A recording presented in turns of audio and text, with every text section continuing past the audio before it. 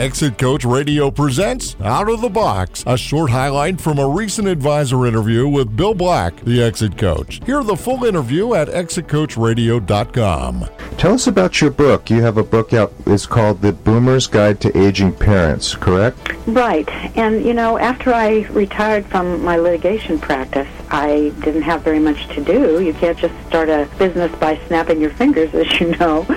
So I decided that I would write a book to answer some of the questions that people were asking me. And it was sort of a random effort at first, but it took shape. There are 9 chapters. It deals with things like, what do you do if your parent is a dangerous driver? How do you get them to accept help? What if they need help at home? What are some of the pitfalls for hiring a person to come in and assist your loved one? What do you do if you're trying to figure out whether they should have assisted living or a nursing home? How do you know the difference? How do you pick one? All that sort of thing. And I think one of the important chapters, too, is how to deal with family conflicts, because that's a common area that we work with. There are a lot of dysfunctional families out there, and it's hard to get people to work in unison when there is dysfunction in the relationship.